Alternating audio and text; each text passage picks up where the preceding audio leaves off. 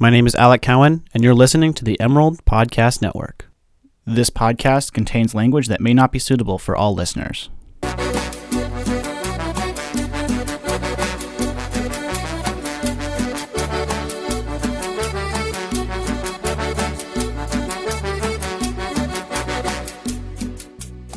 Hi, hello, and you are currently listening to Horchata Squad with your hosts, Veronica Fernandez Alvarado and Marian Fragoso. And we're both here today. Can you believe that? Yes, finally. I know.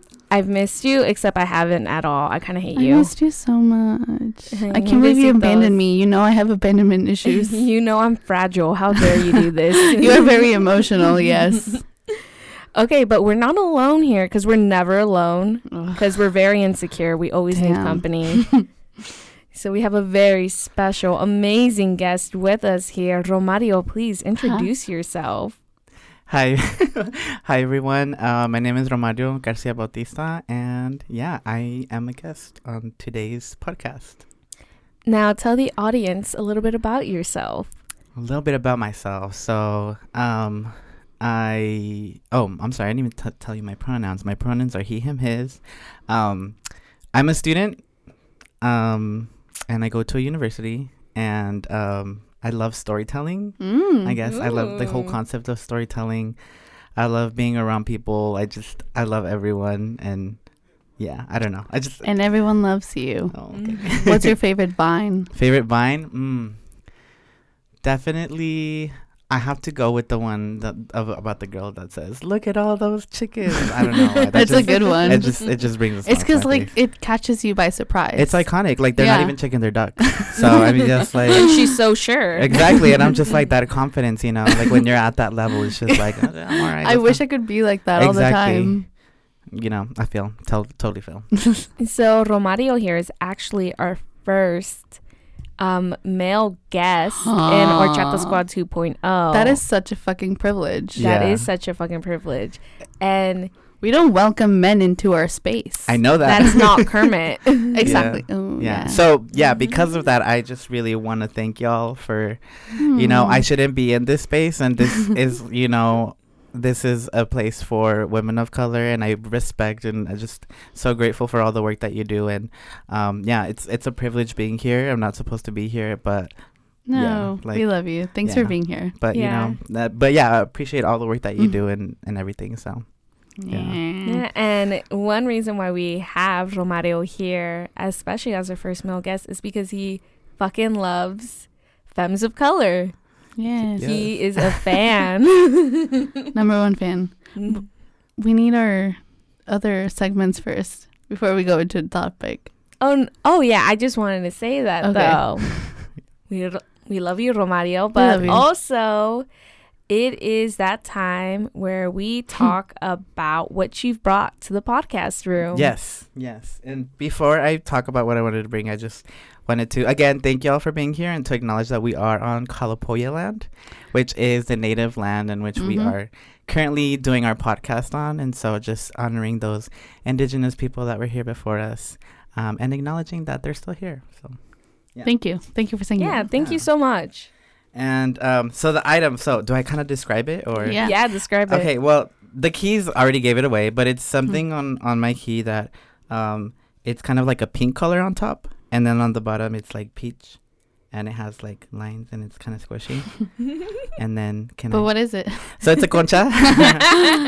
And for those of you who know me, I come from a family of bakers, and bread has been a huge part of my life. Do I like it? No, but it's been a huge part of my life. No. I don't like bread. You don't like bread? I don't. Oprah doesn't like you then. Yeah, it's once you grow up making bread and seeing it each and every day, you're just gonna eventually hate it. And it's so I just don't like this. But I don't like eating it, but it has a really strong presence for me and my family because so just a little story about my great grandma. And my great-grandpa had my grandpa, of course. And so with their family, they lived in a really small rural indigenous village, so they didn't know how to speak Spanish.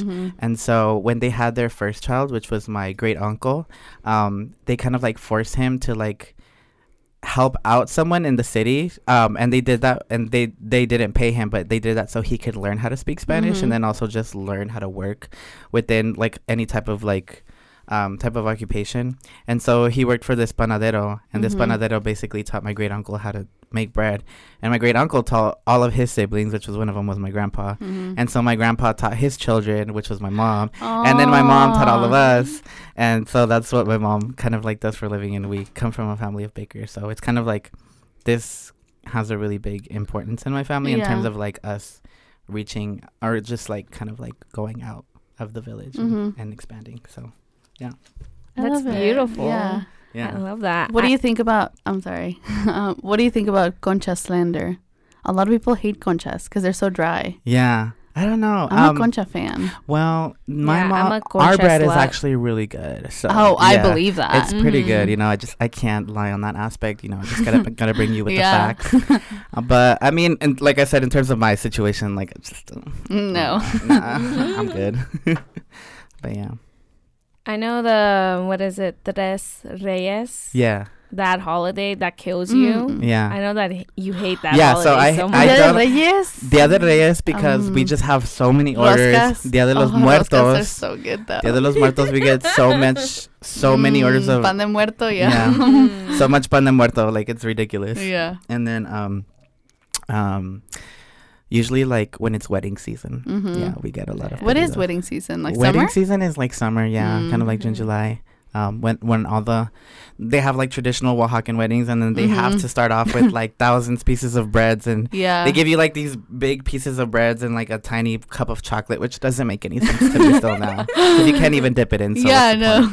But yeah, that's that. Love it. Yeah, we love it so much. Thank you so much for So like, bringing did you that. bring us bread or? I didn't. You know, I only do bread. I only make bread when I'm with my mom because she forces me to. If I had to make it voluntarily out of my heart, that would never ever happen. So yeah, that is not a possibility. Never a possibility. Yeah. I love that you're honest. Yeah, I'm gonna be honest with you. You're gonna ask me, probably not. Okay, no, I didn't. I keep being a really bad person and I keep forgetting to bring stuff. Kermit is also at home. Okay, that's on you though. I know. That's all on you. Yeah. Mm-hmm. Did you bring something? No, I didn't bring anything. But you usually do. So. Y'all brought yourselves. We brought ourselves. Yeah. Mm-hmm. But moving on, we're going to go off to shout outs. And shout outs, for those who do not know, which you all should know by now, is us giving recognition, appreciation, and love to femme ducks of color who do amazing work and who we just want to shine a wonderful light on. Yeah. So there's a couple people I could have given shout outs to, but the ones I kind of want to do today, the ones that have been real are of two individuals who have just been with me since the beginning of my college the beginning of my college experience here. And the first one is my roommate Yomaira, because that's my day one right there. Like, she knows me front to back, and she knows me a little too well. So she's like, I don't know, she's just a great person to be around, and she always checks up on me, and you know, it's mutual, just the respect and the love we have for each other. So shout out to you, Yomaira, yo mommy. And then the second person is my friend Samantha Bergwin. And so she, I met her my freshman year, and she does a lot of work, both within the Black community here and at the university, as well as the Salvadorian community. And so she's just been a really big inspiration to me, and just been a really good friend, and just has done so many things that, I just felt like she deserved to be recognized for that. Those are my shout outs. Yeah, I've met Sammy. Yeah, and she is just so nice and wonderful and really cool. She's a part of that, what's the sorority called again? Delta Sigma Theta Sorority Incorporated. Yeah, isn't that like one of the Divine Nine? Yeah, one of the Divine Nine, Greek organizations. And so, yeah, she's done a lot of work in the community, and even at the Razón the Youth Conference, she was on the panel, and got to share amazing. And got to share her experiences as a Black Salvadorian woman. You know, talking about her experiences both in the Black community and the Latinx community. So definitely, she's done a lot of work, and I respect that. So That's so cool. I don't know her, but she sounds amazing. She's pretty dope. Yeah, she's super amazing. And yeah, so we hope those shout outs feel like appreciated today and loved, because they're appreciated and loved here in Horchata Squad.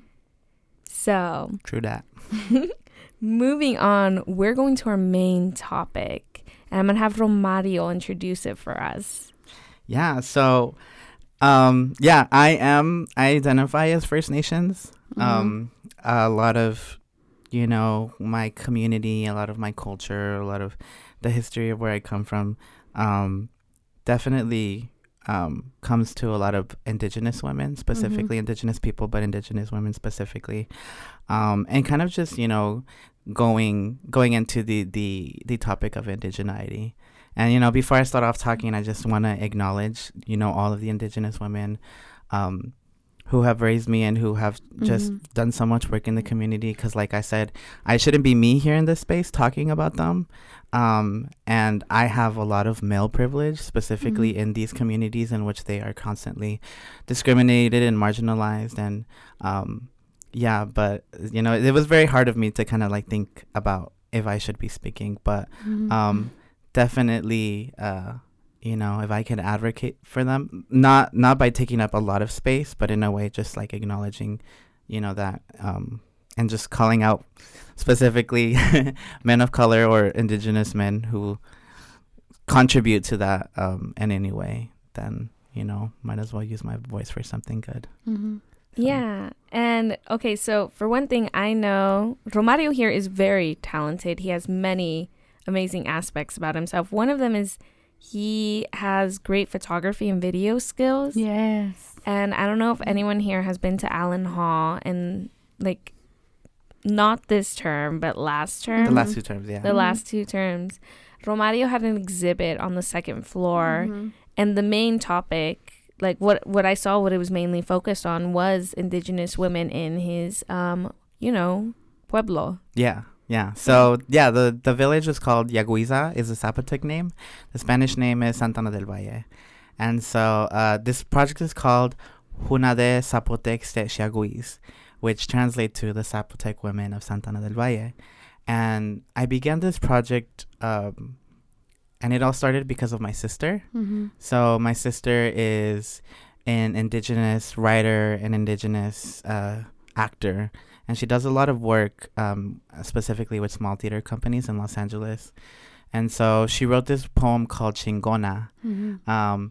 And it just really kind of like opened my eyes as to like just how much privilege I had, you know, as a man, and growing up as a lot of the times, you know, just seeing these differences that went on and how I was treated compared to my sister.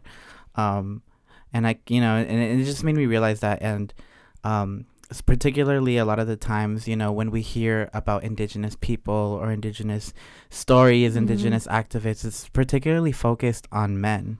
And so, you know, I was beginning to realize that and being like, wow, women aren't given voices. And it's not that women aren't given voices. It's just like the platform has always been for men, and men have always been speaking about themselves, about their community, about women, and it never had been women themselves. So the purpose of this project was for me, with this privilege, with the privilege that I have of being a man, with the privilege I have of having an education and knowing how to use media and all these different types of devices, to give these women a platform to tell their stories the way they want it to be told. And so it all started with the first photograph I took of my sister when she came to visit me. We went to one of the water fountains. And I told her, just like, we can take pictures if you want to. And and so she brought a couple of her clothes, traditional clothing too. And then she's like, I want to take these pictures here, or we can take them here. And so we took those pictures. And the first, I went through a bunch of it, but there was just this one that came out really, really nice, and she loved it. And, you know, she was just really shocked as to like, kind of like seeing herself through that. And and that's actually been one of the most recognized pictures on campus.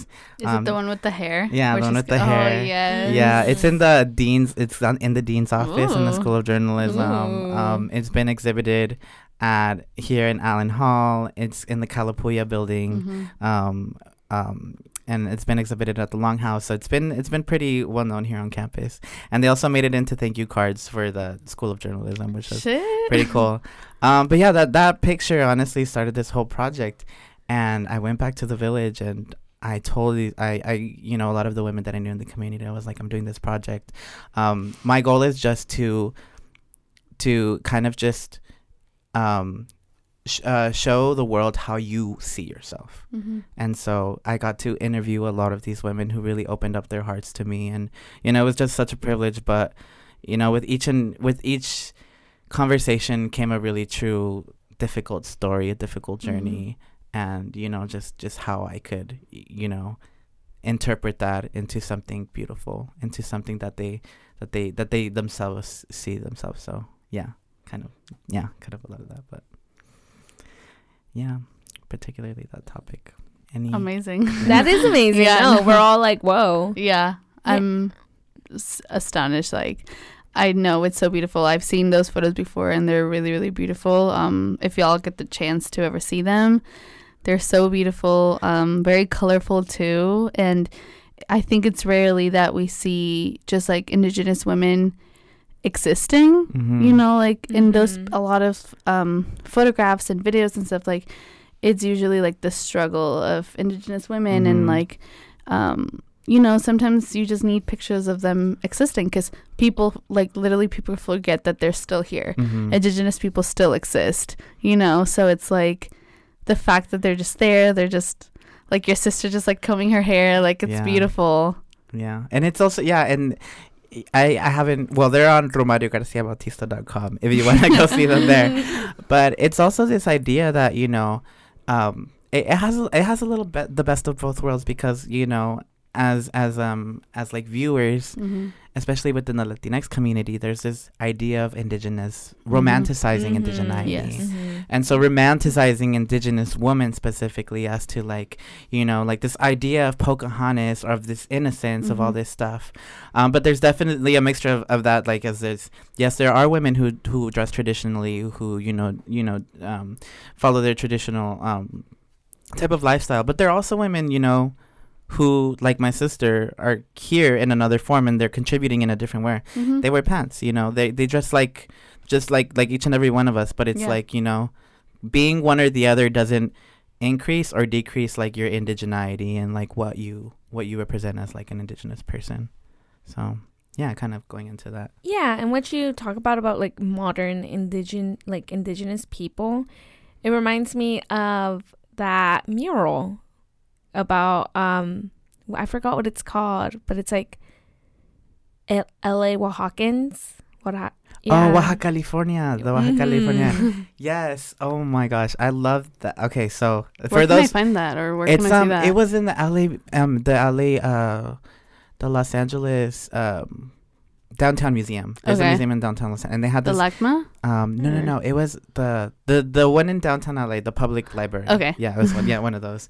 And they had this exhibit called Oaxaca, California. And so for those of you who don't know, Oaxaca, California is this kind of like social definition of just the huge impact the Oaxacan community has had in Los Angeles, and the big ties of Oaxaca with Los Angeles, immigration ties. And so so this exhibit kind of just brought both cultures and integrated into one, as to kind of just, again, if not like valuing the importance of both, and not like degrading or increasing the value of another. So for example, one of them was about a woman, an Indigenous woman who was dressed traditionally, but she was like getting tattooed, and she was like holding her cell phone. Damn. So it's like it's like it's just like this this like evolution of just that it's there's both. There's both Los Angeles, how much Los Angeles has contributed to Oaxaca, and how much Oaxaca has contributed to LA, and it has words. Captions of the images in Spanish, English, and Zapoteco, so which were kind of like the three main languages. So it was really cool. It was really awesome. I really liked it. But y'all should go see it definitely when you have a chance. Yeah. Oh yeah. And what I really enjoy about that is because well, in past episodes, we have talked about this weird like how people romanticize indigenous, like images and ideas rather than, appreciating the people behind it because of the fact, especially in Mexico, which like we come from like the country of Mexico, all three of us here. So it's difficult for us to talk about it of other places, but it like there is so much violence, especially to indigenous women, that we still will have, what is it? I don't know if any of you have seen Y Tu Mamá También. Yeah, I have. I have not seen it. Oh, okay. You have to watch it. It's really amazing. Yeah. It's great. Young Gael Garcia and Diego Luna. Cuties. Cuties. Real Okay, I know cuties. who they are. I have not heard about this. Yeah. Yeah, okay, so Y Tu Mamá También is an absolutely amazing film. It has like a simple plot, which is basically like, it's a road trip film for teenagers coming of age and whatnot, but it's so much more than that, especially because that movie, I would have to say personally, is a staple of what Mexico is. The movie's more about Mexico than it is about anything else. And so one of the things there is Diego Luna, who is an absolutely amazing actor from Mexico. He's also very light-skinned. He plays the son of a, governor or like something, like some like politician. And so what his father does to gain popularity votes is he named his son, who is the main character, Tenoch? Yeah. Yeah, he named him Tenoch, which is like an indigenous name for like a warrior or something. Like I could be completely wrong, but it is like he was purposely named that.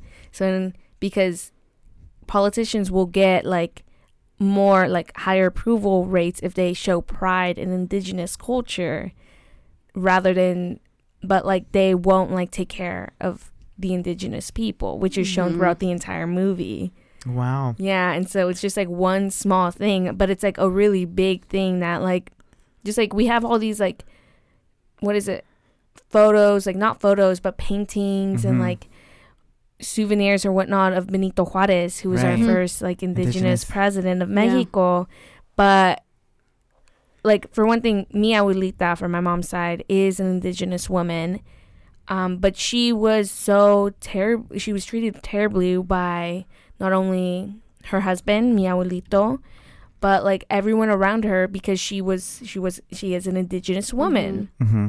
So she faced a bunch of violence because of she faced a lot of violence because she is indigenous, even though a lot of people are like, oh yeah, I love Benito Juarez, I love all of this. And so they'll like call her India. And then like there was like whenever, because my grandfather is light skinned, like Mexicano, it really, his family and all these other people would mistreat like mi abuelita. And so it's just like one way, like it just shows in so many different ways why Mexico, and this could go on for like other Latin American like countries, but like are weird, complex, but terribly tragic or awful. And it's very interesting because so I think it was 2 weeks ago, I had the opportunity to translate and spend 2 days with this Panamanian indigenous activist who came on campus. His name was Celestino. So we had a lot of great conversations of just like, connecting as like indigenous people. And one of the things that we've actually talked about was the difference between indigeneity versus indigenous people. Okay. So it's kind of like, specifically within like the Latinx community, with the Chicanx community, there's this kind of like this goal and this objective to like connect with indigenous culture, to connect with indigenous roots, and to connect with indigenous ideologies, indigenous methods, just everything that has to relate to indigeneity, and particularly associating that with like Aztec Mexica culture specifically. But what's really interesting is that like that also happens a lot within like specifically talking about my country and specifically, which is Mexico, as to how that often gets romanticized. But when it comes to actually talking and supporting and including indigenous people who are still here today, there's no support in terms of that. So, I can speak a little bit about that, about my home state, how in Oaxaca specifically, more than 50% of the people are indigenous people, and they still have, they still dress traditionally, they still speak their language, and the government makes off money. Mexico, the country in general, it's one of their highest tourist spots is Oaxaca, and the reason is because of that is because of all the culture, of all the food that are still being practiced and being used by indigenous people. So how the government is profiting off of indigenous labor, yet when it comes to issues about indigenous people, such as, for example, one of the villages closest to mine had mining companies coming in and taking resources, there's no active support from the government or specifically like the nation in general. So, it's a very, very interesting topic. And we also talked about one of the things was how dangerous nationalism is for indigenous people, or how just like traumatic it is. And so it was really interesting because like we were talking about our experiences. I forgot what tribe he was from, but the reservation that he lives on currently is called Nabebugle. And they are currently fighting mining companies that extract copper from their land. And one of the biggest conversations we talked about how like we are on these lands that belong to certain countries. So like, for example, my Zapotec tribe is on Mexican I'm putting quotation marks technically on Mexico, and his reservation is technically in Panama. But how like these flags don't represent us. These flags don't represent who we are, what we do.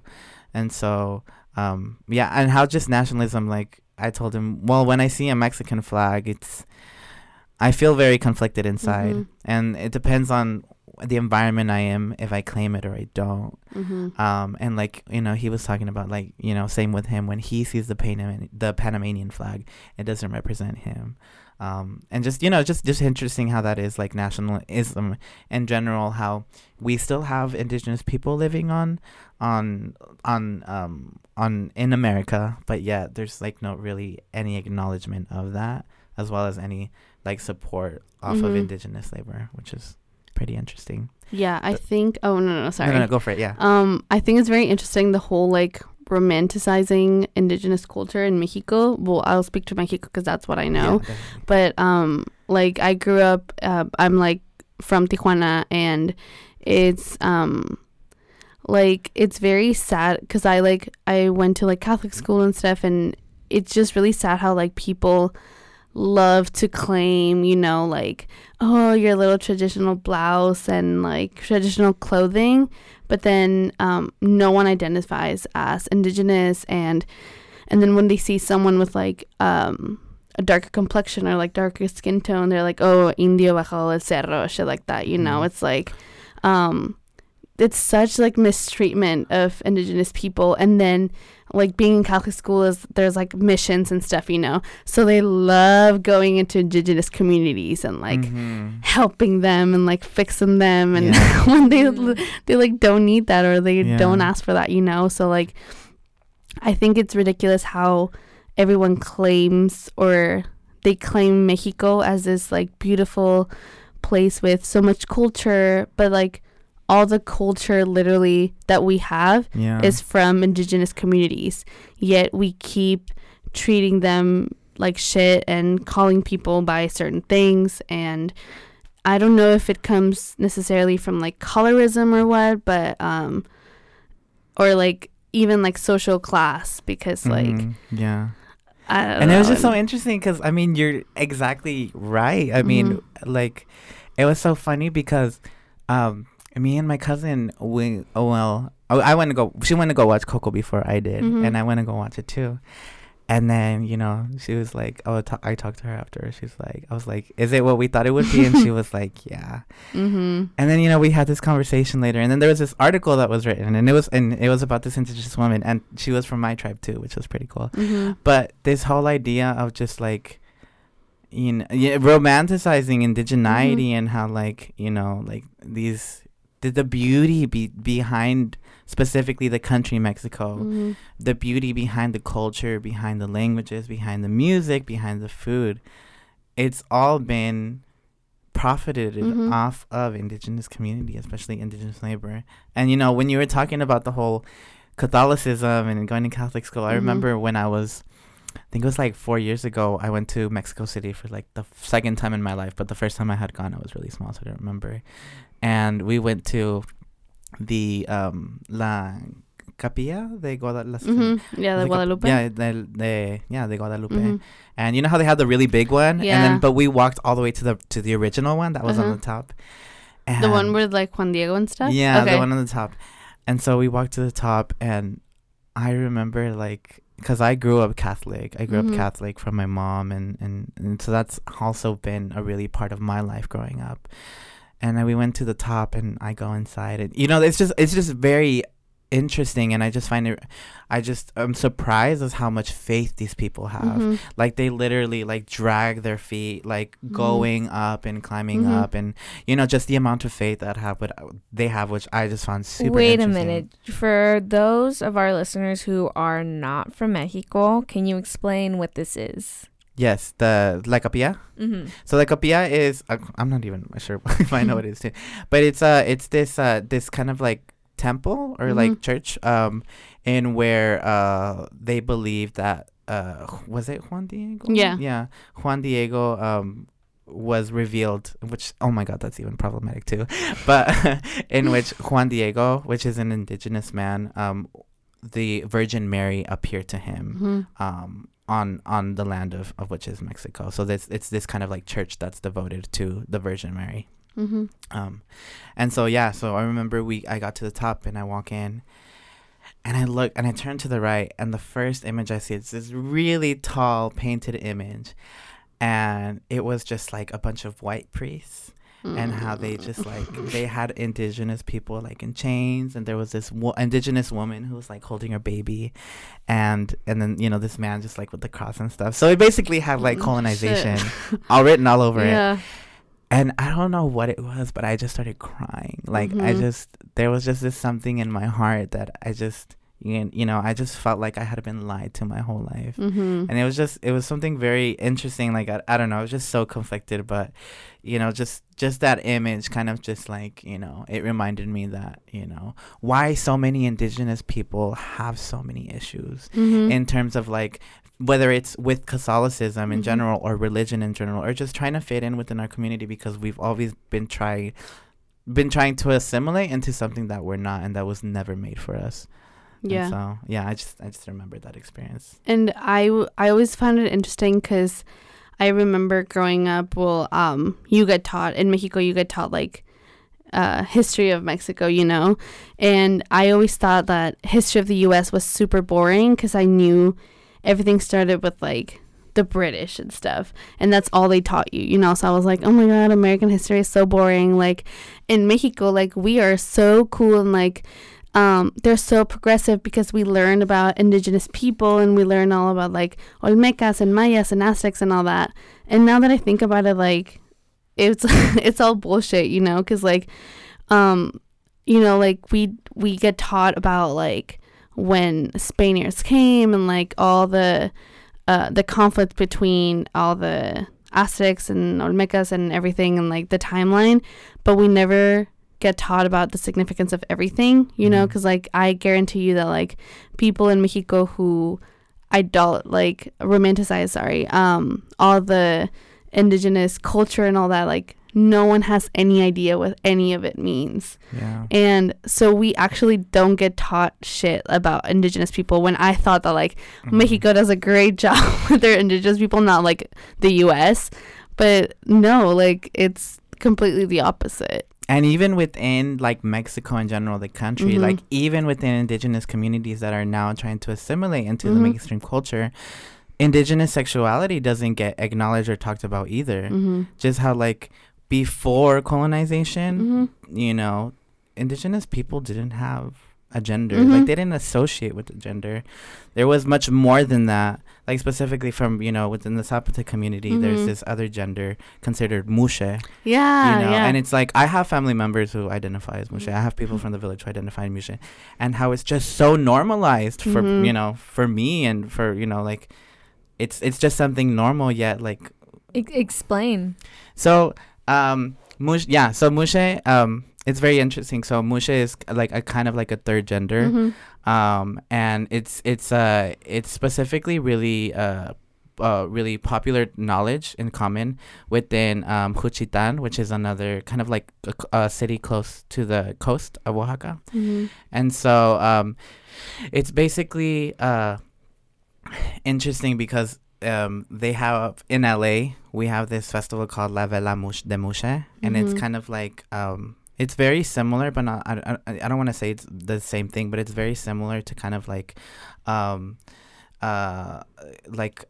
drag competition, but specifically in terms of like who is like, you know, it's just a lot of competitions in terms of like style and kind of like a prom pageant, but like, you know, for mushe, for the mushe community. And so it's just this really huge celebration, and we, like, me and my family always look forward to it. I've never gone because they started it when I moved to Oregon my freshman year, so I'd never gone, and it's in November and it's in a weekend. But it's just like, you know, it's just these men who are dressed up as women and identify themselves as mushe, and just how it's celebrated. Like, it's just so normalized and something so beautiful, and something that, like, you know, I have cousins who, you know, are straight men, and when we engage with our family members who are mushe or people in our community, like, it's just something so normal, and it's like, it's just been in our history that, you know, we don't see it as any different. But, you know, in general, it's just, you know, like, oh, like, you know, you talk to someone else who's from Mexico and who isn't from that community, it's like, oh, like, you know, mushe, you know, like, it's something that's common, and you're like, no, I don't know what that is. And yeah, how that also just gets erased within, you know, overall, which is really sad. But yeah, going into that. Yeah, I think because I've read a lot about like indigenous communities with like their relation to gender. And the whole like only two gender thing is a very like concept that was introduced by the colonizers, you know, but it got erased, like you said, because I just learned like a couple months ago about the mushe gender, or people who identify as like mushe, and like I was like, damn, why don't we get taught about this, you know, because I don't know. It's just like our education system too, like, definitely does everything to erase indigenous communities. And well, my school, like I said, like, we didn't get taught any of that, and like I think it's really sad that, like, and also like the public education in Mexico is not the best. So I like wonder how other schools with like indigenous communities navigate that as well, because like they don't even get taught their own history. Yeah, that's something to think about, and makes me pretty sad, because, you know, the youth now, especially from my community, like they're taught that assimilation is better from their own people, which just makes it even sadder. I know my mom, you know, when we were growing up in the U.S., she'd prefer to speak Spanish and English, and she'd kind of be like, no, like, you know, like, I'm like, her and my dad would speak in Zapoteco to each other, and for us, you know, they speak with us sometimes, but they primarily wanted us to learn and speak Spanish and English. And it wasn't until my freshman year I had a project for my journalism class, and I decided to interview my mom, and I was like, ask her, and one of the questions was like, why did you stop speaking to us in our language? And she was like, well, it's a useless language, and you know, I just wanted y'all to be better off. Like, I wanted you to have an easier time assimilating, an easier time living here than we did, and that your grandparents did. And, you know, at that moment, it just made me realize, you know, like, just how society teaches indigenous people that their culture, that their language is useful. But just how sad it is that it's been so integrated and so, like, forced upon these communities that they themselves believe that their culture, that their language, that they themselves are less of. Yeah. Which, yeah, is really sad. But yeah. Wow. Well, no, yeah. Yeah, I see that a lot, and it is awful, honestly. I know that's like a very vague and whatnot thing to say, but particularly because I didn't grow up in Mexico, and also like I had a very, well, I kind of did. We used to spend a lot of time in Veracruz, which is a different culture than Oaxaca. And since I didn't go to school there, I wasn't aware about like indigenous culture, like education, the little that was there. But yeah, I can speak to the fact that like, especially as like a Mexican American, like first generation person who didn't like spend any education like in Mexico, like this, it becomes sort of like which brings us back to like Mecha, kind of.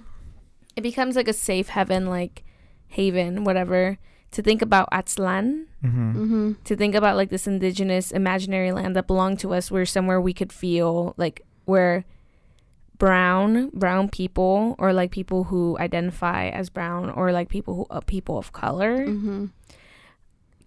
I can identify in this like, oh, wonderful land that was meant for us, where we won't get discriminated, or where we won't get like, you know, called spics or beaners or wetbacks, which were words that like I was called a lot being in white education here in Oregon. So that's why I was so quick to jump into these ideas of like romanticizing indigenous culture, which I fully admit now. But with that in mind, like it sort of like, especially Mexican Americans, we have to learn to step back and really recognize the fact that like we have a problem, that we do not like, that we romanticize these ideas, yet we are unable to, like, we choose not to help. We choose to further bring into stigmas about indigenous cultures and indigenous people. And at the end, like, assimilation is something that, like, is widely promoted. So. Yeah. Yeah. Definitely. Yeah, I think I'm definitely guilty of, like, romanticizing indigenous cultures, and little by little I've like acknowledged everything that like I was like, shit, I shouldn't have done that, or like I shouldn't have thought of that and stuff like that. But now educating myself, I'm like, shit, this isn't like the whole Aztlán thing. Like I like that you brought that up, because being in Mecha, like, first, you know, you have this like whole like nationalism, and like being from Mexico, I'm like, yes, Mexico, the best place, like fuck the US, blah blah blah, and like Aztlán, we gotta take it back, you know, like this was Mexico in the first place. And then recently I'm like, oh shit, like, okay, well, we're claiming Aztlán, but like it's not even ours to claim, you know, that was already stolen land from indigenous people. And also like the whole, like you said, like not choosing to help in that, like even a prime example of that was with the earthquakes that happened in Mexico recently. I think it was during the summer, right? I was actually in Guatemala when it happened. Really? Yeah, I felt it. Oh shit.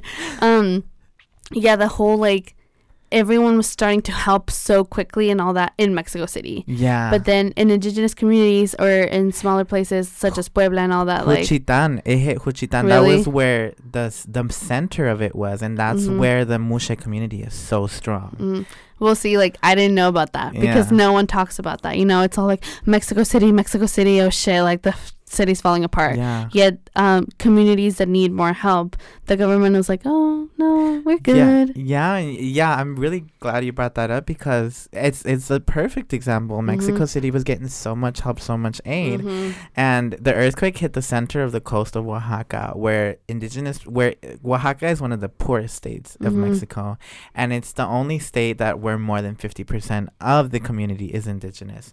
And so I definitely saw that, I thought I saw a lot of support, because all of the people I follow are within my community or in the Zapotec community, and they're like, oh, we're doing, like, even in Los Angeles, we're doing a Guelaguetza, which is a traditional, which is a festival, a traditional festival in Oaxaca, but we're doing Guelaguetza, we're doing bailes, because we're trying to raise funds for, our brothers and sisters, our folks back home on the lands, and those people who need that assistance. So yeah, it was just, a difference of the contrast. And then also how just going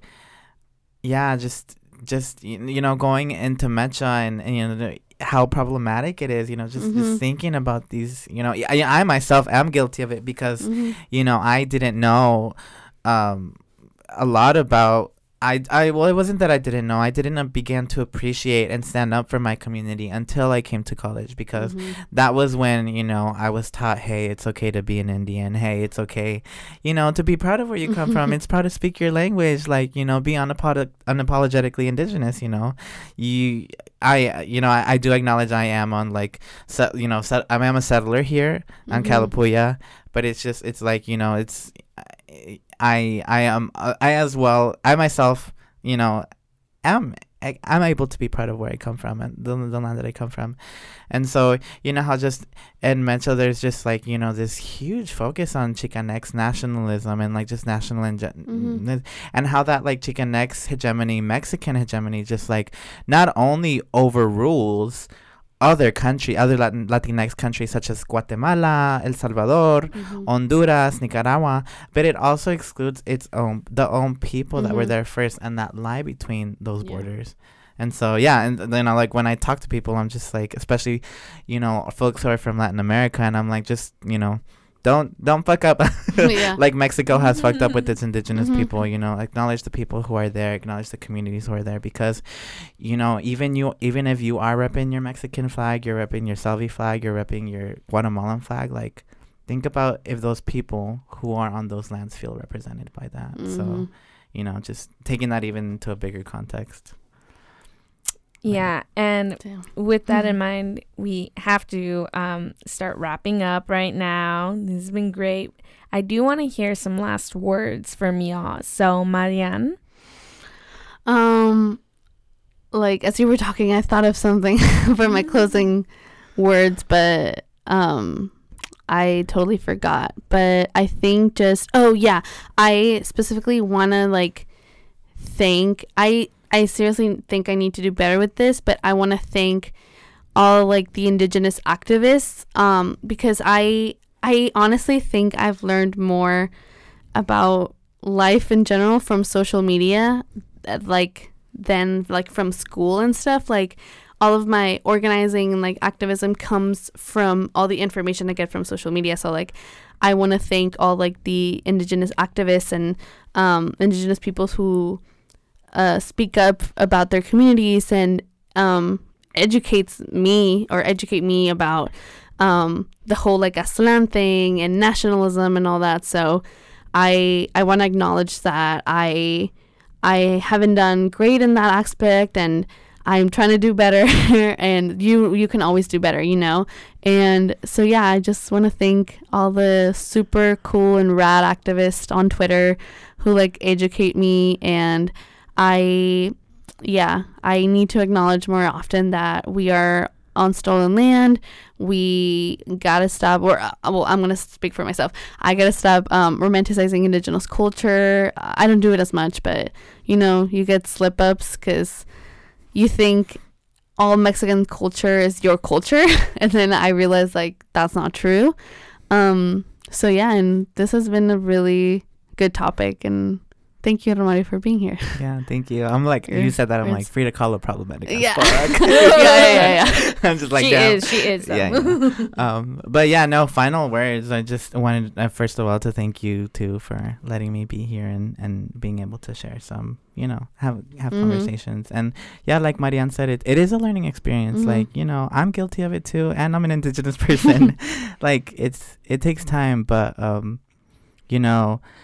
just acknowledge the people who were here before us. And if you are an activist, if you're an organizer in your community, I know we've talked this a lot with other organizations, but like, if you ever, find out how you can also give back and give space to those Indigenous communities that are present in your community, and also who were there first.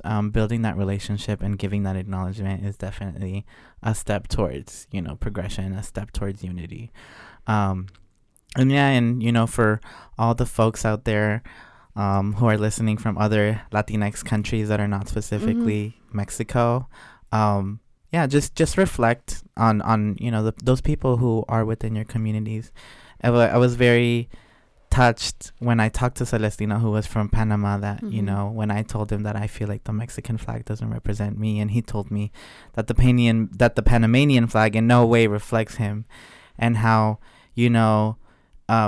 mestizaje specifically in Latin America, and how prideful Latinx people are, just so prideful in repping their flag, and repping where they come from, which in no way like has any it's not a bad thing. You know what I'm saying? Like, you can be proud of where you come from, but also depending on the environment you're in, like being aware that for some people who are from the country that you reside in, that flag doesn't always represent that. I know I've had that similar experience, and have shared that experience specifically with Indigenous folks living in the U.S., where the U.S. does not represent them, where the Mexican flag does not represent Indigenous people in Mexico, where the Panamanian flag doesn't represent Indigenous people in Panama. So just being able to do that, and educating ourselves on Indigenous knowledge, or having patience with that, because we don't always have to rely on Indigenous people to educate us when we ourselves have access to that information. But yeah, just shout out to the fucking Indigenous community out there, for everyone who's organizing, who's fighting for mines to get off of their land, who's fighting for clean water, who's fighting for the right to have access to education. Like, mad respect for everyone out there, for all my from all my Indigenous people throughout all of America. Mad respect, and it's just gotta keep on going. So yeah, that's my final words. Those are amazing final words. My last thing I do want to say is, for all of those who, like me, had to, it wasn't until adulthood that I was able to learn about, one, my nationality, culture, my Mexican culture, and then a little bit about my Afro-Latinx culture, which, just want to state this up front, I do not claim to be Afro-Latinx. I am a descendant, but I do not claim.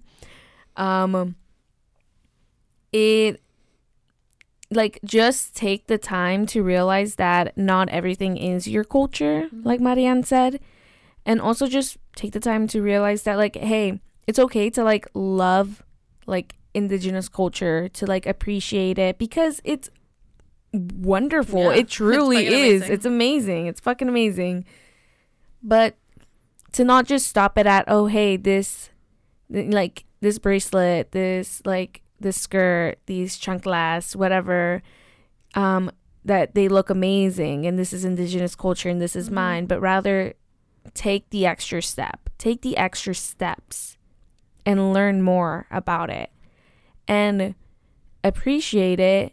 And even if it's not from you, remember, appreciate it very much.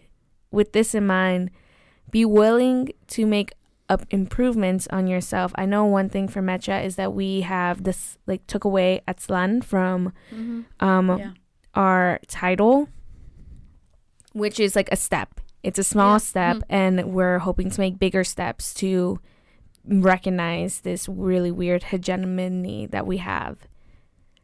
But yeah, that is our last words, and we have to start wrapping up. Romario, thank you so much. Thank you for having me. I appreciate it. And thank you all so much for listening to our Chata Squad. So we gotta go. Bye. TQM. Besitos. Bye.